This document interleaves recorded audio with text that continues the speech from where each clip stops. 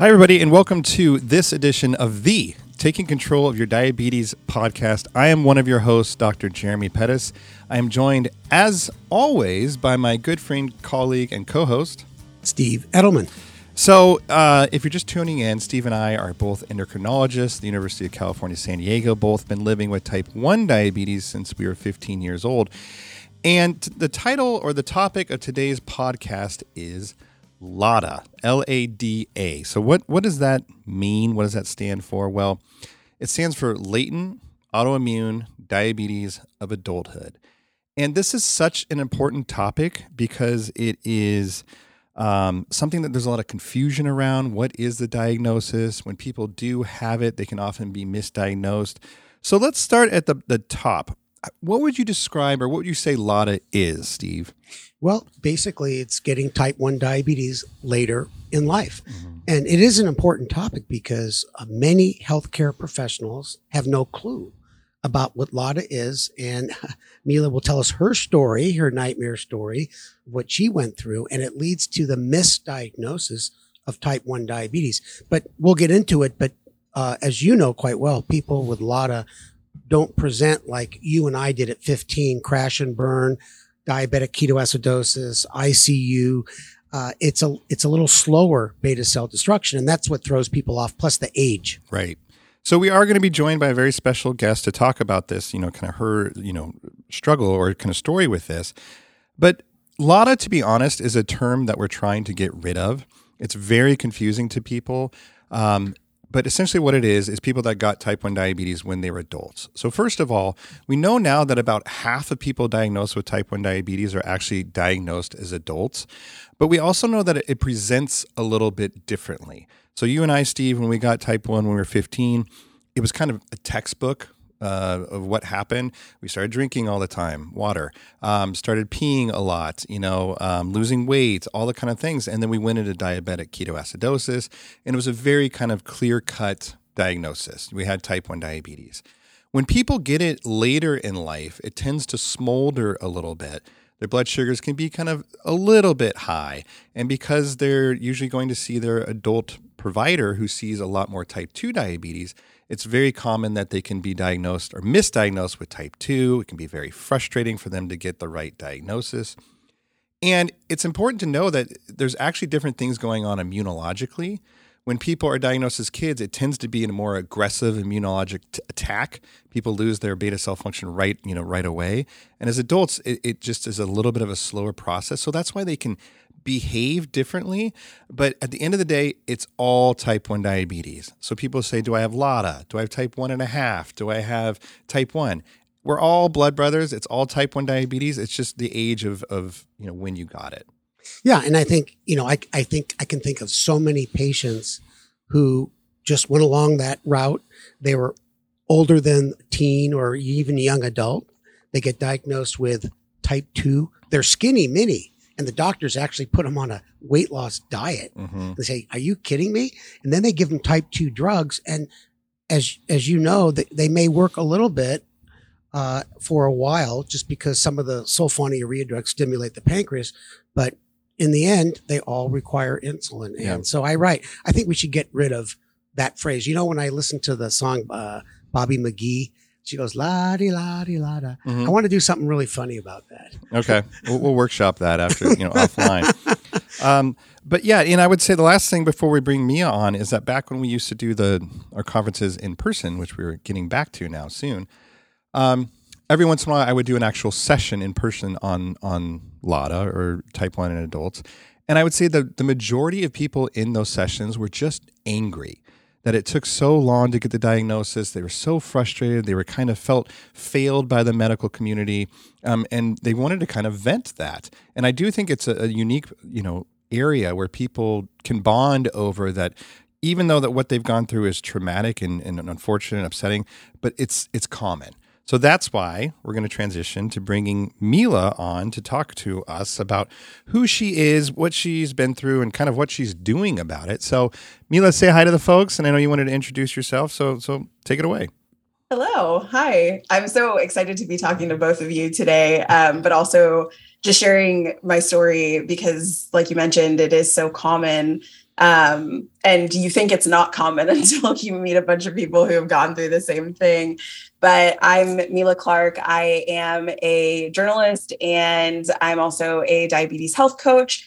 I write a blog called The Hangry Woman, and I also write for a bunch of different publications. So I freelance for the Washington Post, Healthline, Eating Well magazine, all the general ones you could think of that focus on diabetes health. And I was diagnosed in 2016 when I was 26 years old. So I wasn't shocked by my diagnosis, but I was saddened by it. My family has a history of type 2 diabetes. And so my mom, she passed away last year, but she was living with type 2 after she had gestational diabetes with both my brother and I.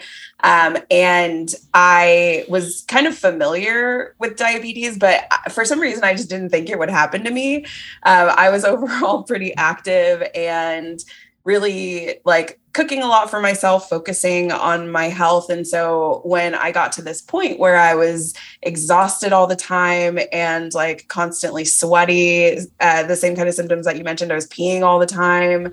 I couldn't sleep. And my partner at the time was like, maybe this is something that you should just go get checked out. And I was like, I'm just tired.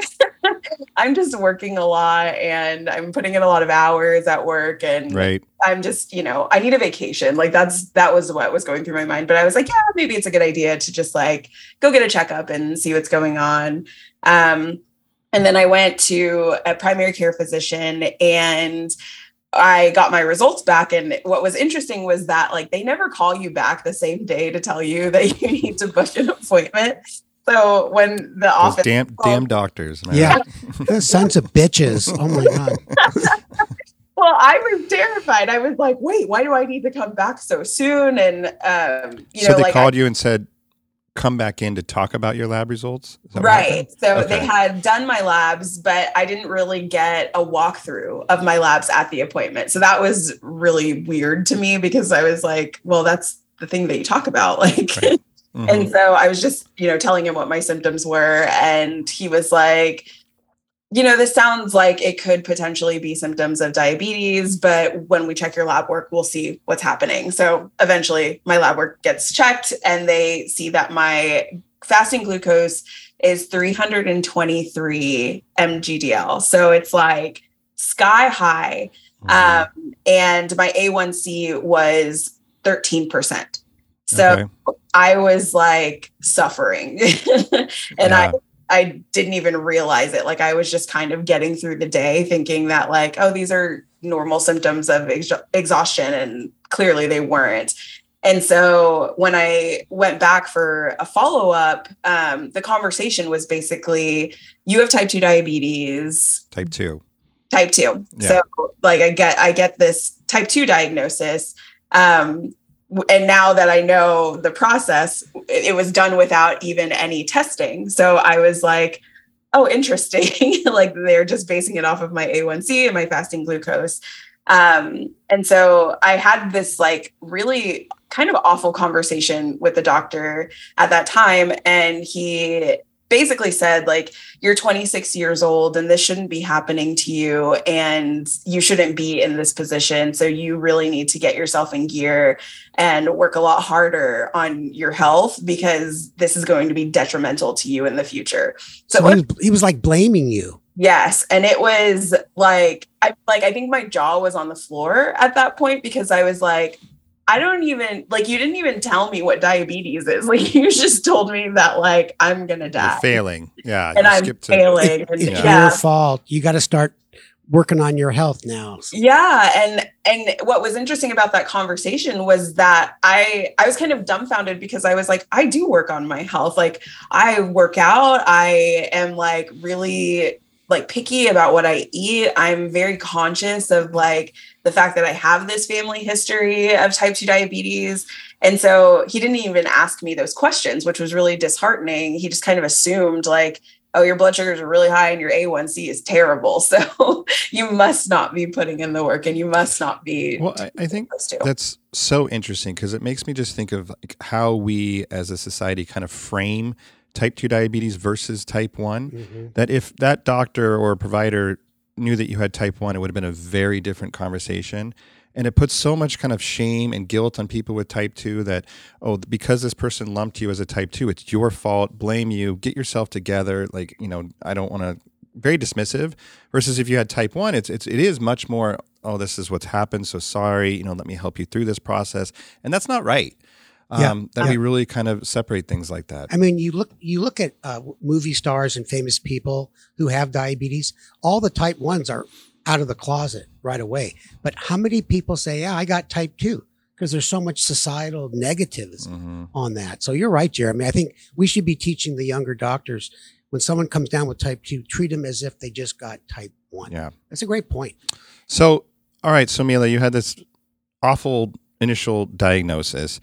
What did they start doing? Treating you? Did they admit you to the hospital? I'm guessing not. They might have started you on some medications. What did they do? Yeah. So I started on metformin, and that was kind of like the first line of defense for me. So it was start metformin, amp up your exercise, and reduce your carbs. And so that was the direction I was given. No real point in any good direction or referral to a diabetes educator or a dietitian. It was just kind of do it on your own, take this medicine, come back and see me in 3 months. And so it was a tough adjustment for me because I was kind of I don't really know what I'm supposed to do here that I'm not already doing, but I also don't know how this medication is going to work for me. I don't even know what it actually does. And I'm the kind of patient who is I'm a little bit, I don't know, particular, I guess. You're proactive. Yeah, proactive is a nicer way of saying that. And so I like knowing what I'm taking and what it's actually doing and how I can best maximize what I'm doing with that tool. And so I didn't get the heads up about metformin, which, as you know, extremely terrible gastrointestinal effects. And so I was kind of probably didn't work in terms of your blood sugars, I'm guessing. Yeah. So it did for a while, actually. So I started on metformin, and then eventually I was put on Jardiance and metformin together, which helped for a while until it didn't, until my blood sugars went down nominally. I think my A1C went down to 10%. So it was a pretty minimal change in my A1C. And then it all of a sudden shot back up after 6 or 8 months. And so I kind of had noticed this. And at that time I was doing finger sticks. And so my primary care doctor, and you guys might laugh at this, but he wanted me to do 6 finger sticks a day. So early morning when I woke up fasting, after all of my meals, if I felt any sort of symptoms or I felt weird, do finger sticks then. He wanted me to keep them in a handwritten log. And I got tired of that after the first week. I was I can't do this. Well, Mila, can I just jump in there for a quick second? Yeah. So you're saying it helped you minimally, and I'm assuming that you also was paying a lot more attention to what you were eating. So when you think about, you got the diagnosis, you probably made some changes in your dietary habits, and it still did not drop too much. What was interesting, though, also was that a few months after my diagnosis, I dropped 30 pounds, within probably 3 to 4 weeks, which is a lot. It's a lot to lose at one time. And instead of seeing that as an issue, my provider at the time was oh, great job. You did great. But I was but my numbers aren't increasing. And this is really kind of alarming to me also. And maybe it's a time to talk about how when we see people or patients, Steve, distinguish between type 1 and type 2 and what kind of red flags might go up in our head that would make, if we saw Mila back then, think, this isn't a kind of classic type 2. So, when a patient walks in our door and we're kind of trying to decide if they have type 1 or type 2, you try to put the whole story together. And kind of classic type 2 tends to be older. What does that mean? Probably 50s, 60s kind of thing. 43. Okay. Thanks, Steve. And why'd you pick that number? So also, it tends to be, run with weight, obesity, tends to be, a family history of type 2 diabetes, et cetera. Versus type 1 classically is, people that are kids, tend to be thinner, tend to be no family history. But you can see easily how there might be some things that don't all fit. So Mila was clearly, you were 26, you said. Yeah. So just that in of itself should make somebody think, hey, this isn't, kind of a classic type 2. But you had, a family history of type 2 in your family. And you said at the time that you were overweight. So we can't beat up the provider too much because they're so used to seeing type 2 walk through the door, and you fit some of these kind of criteria in their head. But the age really should have set somebody off. You know what really was striking to me is you did the effort to lose all that weight and your blood sugars did not improve. To me, if you were a type 2, you might have been off all therapy, losing that much weight, because it all relates to insulin resistance. But, I think the age is something that should always strike someone like, hey, this is not that typical. So what do we do about it? So again, if we go back in the time and we were seeing Mila, or if you're listening and you're thinking maybe my diagnosis isn't right, or how would I know? There's 4 or 5 actually autoantibodies that we can now check in people's blood. These are the same antibodies that we check to see if somebody's at risk for type 1 diabetes. You don't have to kind of know what they are. You can ask to get tested for them. But if any of them come back positive, it makes you think that this is an immune process, more likely type 1 diabetes. And the other thing we check is something called the C-peptide, which is a specific measure to show how much insulin the person is making. Versus if they're injecting insulin, it doesn't measure injectable insulin. It's only what you're producing. So again, if we went back in time, and maybe you can tell us if you eventually got these tested, you probably did. One or more of those antibodies probably would have come back positive, and your C-peptide would have been very low, showing that you're not making insulin. And then you put that with, you're young, you can actually make this diagnosis of type 1. But we can see again that even though your blood sugars were high, you were surviving. You weren't throwing up and going to the hospital like Steve and I when we were 15. So you can see how it, again, it can kind of be confusing because you weren't crash and burning. You were, kind of doing okay, not on insulin. Yeah. I'll just add one quick thing. These antibodies that Jeremy's talking about, all 4 of them are really important when you get first diagnosed. But there's one for all you listeners out there that remains positive for years and years after the diagnosis. The other antibodies fall off. It's called GAD, G-A-D. And it's What does that stand for?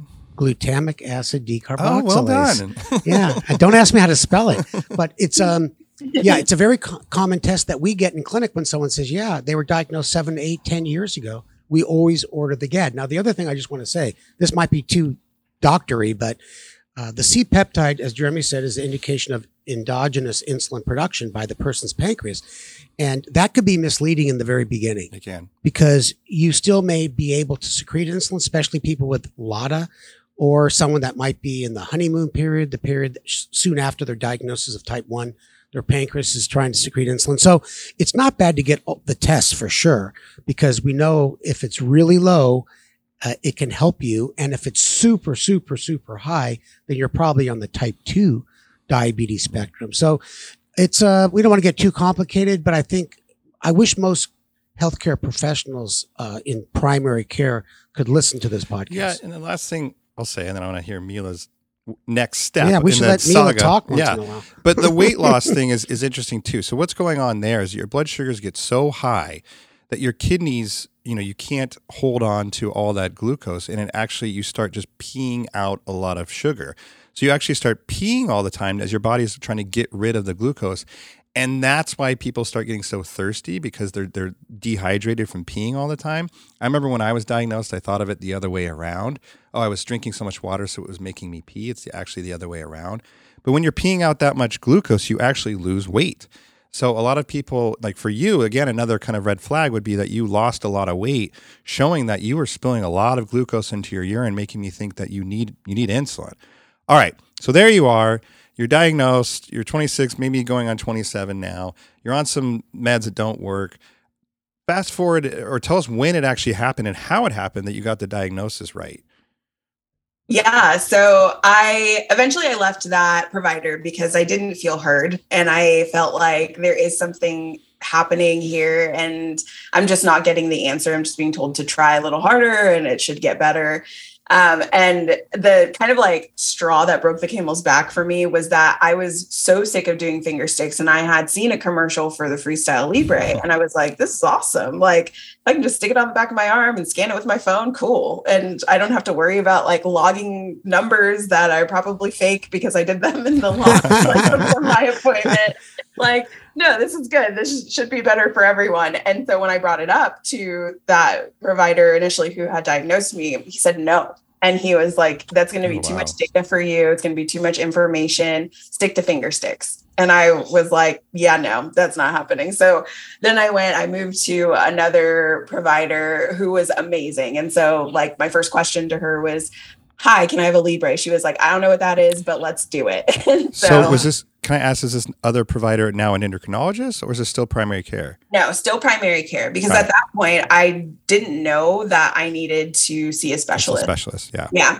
And so I spent probably about, from the time period of me being with that first doctor to the second was about 3 years. And so then when I moved to this new doctor, she kept looking at my labs and she was like, there's just like something kind of wrong here. Like we're giving you like high doses of medication. She was like, I'm hesitant to put you on insulin because I don't want you to get there, which I thought was also interesting. Was the hesitancy for me to go on insulin being labeled as a type 2. Can I ask, sorry, this whole time, this 3+ years, your A1C is what? Over 10? Over 10. Yeah. Like so it started out at 13. I think the lowest that I had got it during that time period was to 9. Right. And so I was like, it's still not enough. Right. Mila, you hung in there 3 years. You are the most patient person I've ever met. Well, I think patient is a nice way of saying it, but you know, this is, I think, where a lot of the anger comes from people. Of gosh, this was 3-4 years that was I doing damage to my body? I was, you know, potentially dismissed by the healthcare system. It shouldn't have been that hard. And especially going back, it becomes so clear that clearly that can make people frustrated. And you got a big smile on your face, but I would be pissed off.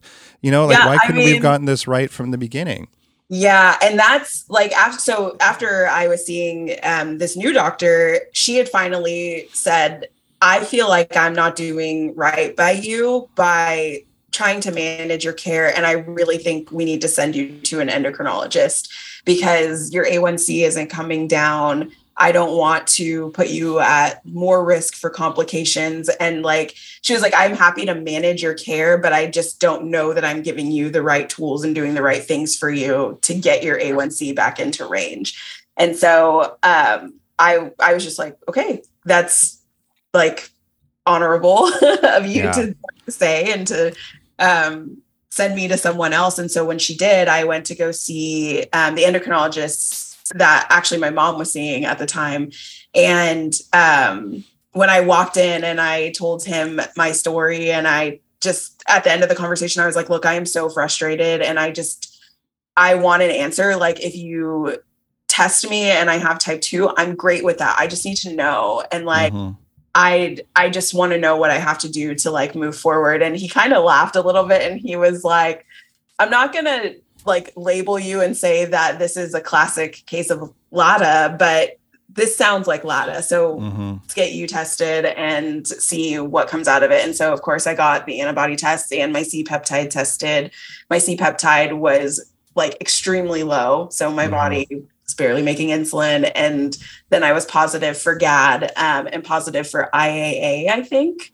It's an insulin autoantibody. So, yeah. So good. Thanks. You got the hard one, GAD. So, you know, and I think you just mentioned a lot of important things. So I think it's interesting if we think about kind of how our healthcare system works in terms of who takes care of people with diabetes. And there's this kind of general understanding, because there's just simply not enough endocrinologists out there, that primary care doctors handle quote unquote routine type 2 diabetes. You know, people that they kind of put you in that category, somebody that was just on oral medications, not on insulin. We only typically get involved in type 2 when people go on to needing insulin. It gets a little bit more quote unquote complicated, or if somebody has type 1 diabetes. So there is this sense, I think, of failure for a primary care doctor if they cannot take care of somebody that is on, newly diagnosed type 2 diabetes. And that was probably part of the delay in you getting referred to a specialist. Is this, that's kind of how our system is organized. And you unfortunately fell into that loophole where you were misdiagnosed and it took you a long time to get to the specialist. Yeah, I'll just add that there are a lot of primary care doctors that feel they should never refer. And this doctor was going to let you remain high for as long as you coming back to see him. I really respect your second doctor, the woman who just said, this is outside my knowledge base. Let's refer. And that's the beauty of primary care. They can't be experts in every area. So I want to send her a box of C's candy. Can you send me her address? I can. She sounds awesome. Yeah, she was wonderful. And I mean, just like so empathetic, so understanding. When I told her, I want this thing that like you have no clarity on, she was like, well, explain it to me. I want to know more about this technology. And so like, it was nice to have those conversations and to be heard for like the first time in the entirety of my diagnosis was like 4 years after I was diagnosed.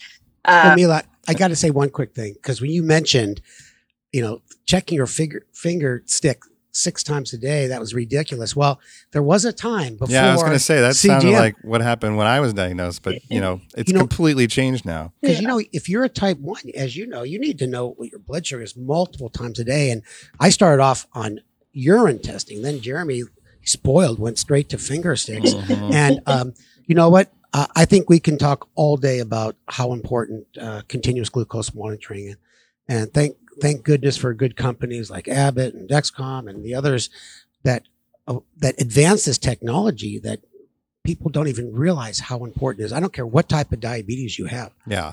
When people are newly diagnosed, and get right on a CGM, I'm so happy that they're using this technology, but a little angry that, I didn't have that, when I was first diagnosed, couldn't get right into CGM. All right. So Mila, you see this new endo, you get your antibodies, C-peptide, they tell you have type 1, I guess. That's what they said. What was your reaction? So I was a little bit shocked because I was like, kind of thinking to myself, like, there's no way, like, this isn't how this is going to happen. And then I also felt this sense of relief because I was like, okay, now I have an answer. Now, like, I'm going to be on insulin.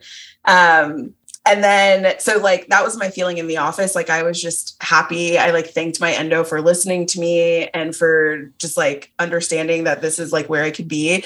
And then I left the office, I got in the car and immediately started crying because I was like, I have been living this way for like 4 years at this point. It was 2016 to 2020. I got diagnosed or re-diagnosed at the end of 2020. So like also during COVID, when like there are all of these emotions anyway about like having diabetes and trying to live in a world with the pandemic, I just felt like a little bit of this sense of relief, but also just so much anger at the fact that I could tell that something was wrong. And I kept doing my best to be persistent about raising that flag. And I just never felt listened to. And so it was like this moment for me where I was like, somebody finally listened to me and like, now my health is going to be better because of it. But then I was also angry because I had been told over time, basically like, you never want to get on insulin when you have type 2 diabetes, because that just means that you're too far gone and you've done so poorly that like now you have to take insulin. And so it occurred to me in that moment, like, oh my God, I'm going to have to take insulin for the rest of my life. Like no breaks. I don't get to just like walk away from this. And like, now this is like, there's no chance of remission or reversal, some people will say, for me ever. And I'm always going to live with diabetes. And like in that moment, it just kind of hit me like a ton of bricks, like, oh, okay, like my life has changed truly forever. And it was really hard to cope with that. That's a range from, relief. You got the diagnosis right. So now I got to deal with all this. And that's, and plus unpacking 4 years of kind of all that, Yeah. And again, It's so common. So tell us, like, now in your life, you must have met so many other people that have gone through this. And what's that general kind of conversation like that? Yeah, absolutely. So I think in terms of like the community that I have kind of found after being misdiagnosed has been really interesting, because even along the time that I spent with my misdiagnosis, I had so many other people with LADA tell me, oh, I like what you're doing doesn't seem like it's quite right for type 1. Like, have your doctors tested you? And I was like, well, no, it's just like, this is what they say. And so that's what I'm paying attention to. And so I had a bunch of people kind of raise the flag for me, like when I would talk about like my treatment and like what I was taking and what I was doing and how it was working for me. But then also just to have so many people stumble across my work and so many people stumble across my stuff and feel like they're not alone. I was like, thank goodness, because when I first got diagnosed and then even re-diagnosed, like I didn't know a single person, like, what's the word? Like, I don't know. I wasn't like friends with anybody that had LADA. I just had like outside observers kind of tell me, oh, hey, like this doesn't seem quite right for you.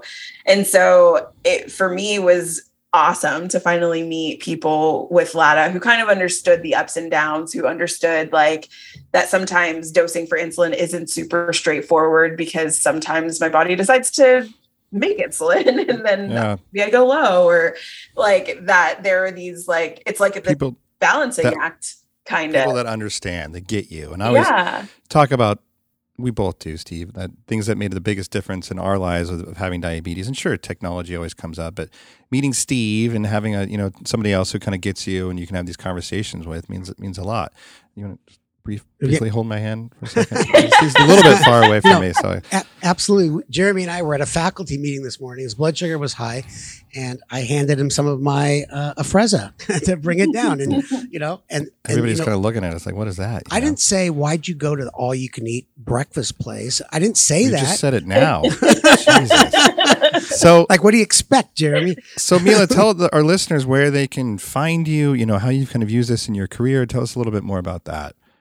Yeah, so I started off writing my blog. It's called The Hangry Woman, which was actually a joke about hypoglycemia because I would get hypos and become very, very not nice. And so I had a friend tell me, oh, you're kind of hangry. And I was like, I really like that. I think that's fun. And so I just started kind of sharing like recipes, diabetes friendly recipes that were working really well for me, that were still tasty, but included healthy swaps and healthy additions. And then over time, I, like I mentioned earlier, I'm always really interested and like deeply interested in things that are in my orbit. And so I started to become really interested in just the day-to-day living aspects of diabetes and how it works for people everywhere, like around the world. And so I started just kind of chronicling, this is what a day in my life is like as someone with diabetes. And here's what I do. Here's what I eat. Here's where I go exercise. And eventually, like I had a community of people who were like, oh, I didn't know that someone like you existed. And I thought that I was living kind of in this space by myself. And now I really like following your stuff because I like seeing how it kind of mirrors what I'm doing. And so I ended up making like 100,000 friends online. Wow. Yeah.